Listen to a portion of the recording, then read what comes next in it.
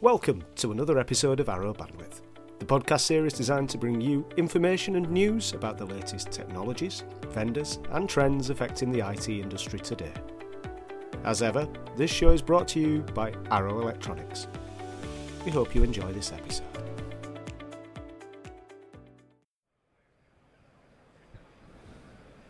Hello and welcome back to Bandwidth special series coming to you live from IoT World Congress. And I'm joined again by Mr. Paul Vaughan from our ECS business. Hello. We spent an hour or so having a wander around the show here at Fiera in Barcelona. And I just thought it'd be really good just to take 5-10 minutes to talk about, not some of the cool stuff that we've seen, like, some of the robotics on the show and things like this, but really what seems to be a particular trend that's coming about from this show. I think the two things stand out for me. The first thing is that people are showcasing real-world solutions. They're not showcasing digital transformation, data center refreshes, or agility and all of those good things that we always talk about. They're just showing like a garden, or they're showing a pool of water with some sort of sensor in it, etc. All real-world solutions about how to apply the technology, both from an IoT perspective and sensor perspective, all the way through to the analytics and the data back end. And I think that's the key. It's the application of some of the technology and the components, the technological components from some of the big boys that are also here as well.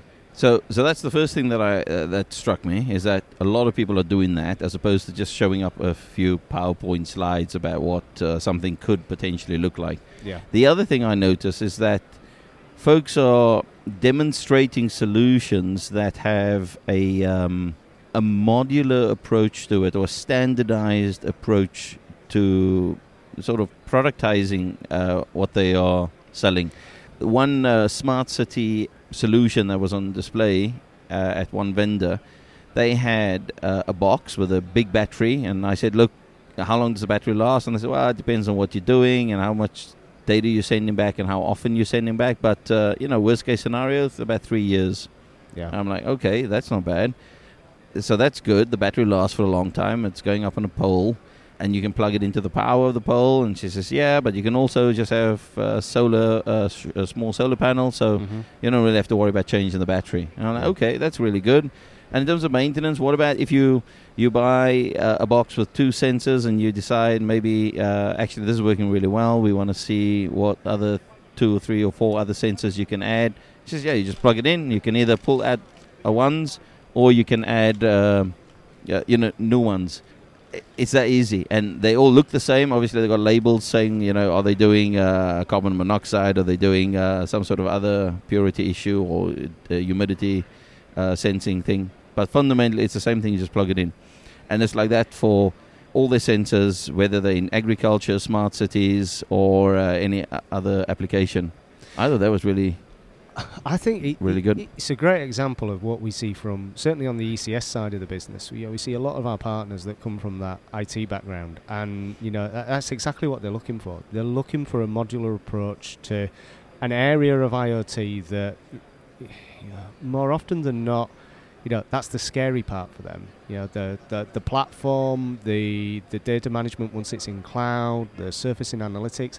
That's kind of business as normal for them, but it's how to actually generate, collect, and transport, and get that data to the data center in the first place, or the public cloud. The vendor that you had in mind, I know it was really good to see that they had some of their partners on the stand. So they weren't just showing that, hey, look, we've got this real modular approach. Here's the various sensors we can plug in. But here's some guys that have taken that, and actually what they've done is they've built their own solution tailored for specific customers or specific market using our kit. They've taken this approach of it almost being like Lego blocks. Yep.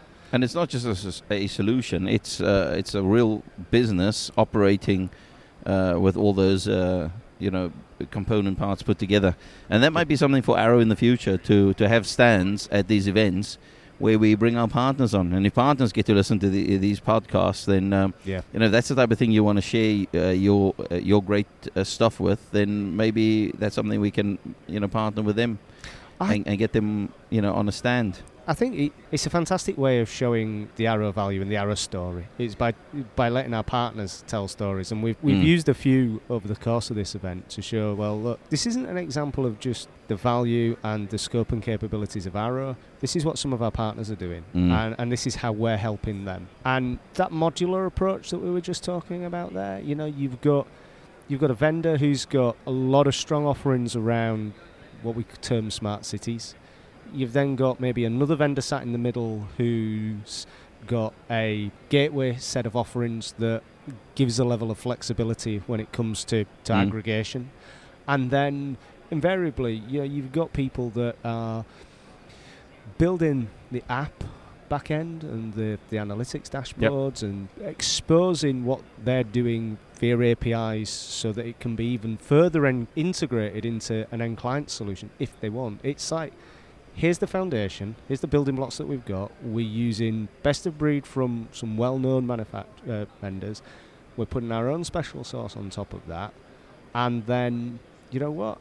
We're saying you can, Mrs. Customer, take this wherever you want to take it and integrate it as far as you want to integrate it. The interesting thing is that I think in certainly two of those cases, the businesses were relatively young. The partners were relatively young. And that shows, I think, in their attitude and approach to how they've built that. Because you did a little test, didn't you? Yeah, I think you asked one of the companies who was working all across the world, working in environmental areas around, looking after oil spills and other forms of sea life issues. And you asked them where their back end was and, or where the smart compute was taking place. And they said, I think it's AWS. I don't think you were sure, but it was Azure. Oh, was it Azure? Yeah, but it was a public cloud. That's the point. The point is, it was just like, I think it's this. It's, he was quite dismissive of where it was because it wasn't really relevant. But then I walked to the other company who was doing some smart stuff in viticulture, and I asked them, look, if you don't mind, can I just ask you if you know what A is? And the pause there was I put a traditional storage vendor into that question, and they just looked at me blankly and said, no, what is this? And then I then said, okay, do you mind if I ask you what a storage array is? And again, I put one of the new innovative, disruptive storage vendors into that question. And I just got another blank stare. Had no idea. And I've been saying this to the resellers. Look, I know that you want to sell storage and you can buy storage from us and all the other good things that we sell, and there's nothing wrong with that. Yep. But at the same time, there are other business models that are not just maybe creeping up into our space, but they are coming in such a way where you really, they really don't care about the technology that underlies what they are doing. And that was a bit of an eye-opener for me, that they didn't even know some of these very well-known global brands that we sell. It just didn't matter to them at all. It's scary in a way because when we look at their business, they seem very clear on who their markets are, how they've architectured and built their solution, and what the deliverable is, what the business value in return to their clients is of their solutions. How they deliver that, it's not an issue because their end clients are concerned about their business and their problem. You can fix this problem, and that either reduces the cost, improves the service, creates a new revenue stream for me as an end client. Yeah. So, right, how soon? Yeah. How soon can we take this conversation forward? And again, it comes back to this on building blocks approach. The other thing I'll say is that you had two very different partners there in that smart cities Yeah, one, like you say, was working in more Agriculture, of agriculture. One was working in the marine sector. The actual sensor kit was no same. different. Was the same. But you know what? One set of guys, the maritime guys, had just happened to mount it in a buoy instead of up a pole. Yeah. So it's like, well, that's not designing something from scratch. That's taking it and embedding it building it into a buoy. That's the hardware, the software, the design element of the actual sensor pack remains the same. So you have that velocity there. So, Paul, it remains a pleasure to have you on. Yep. And it's been fascinating so far. It's been eye opening, and it's been, how can I put it? It's been strange in other ways because. Yeah, we're talking about being surprised by seeing solutions on stand, even though we're at IoT Solution World Congress. But that strangeness is borne through by the fact that even these vendors are telling their stories through with the partners. Yep.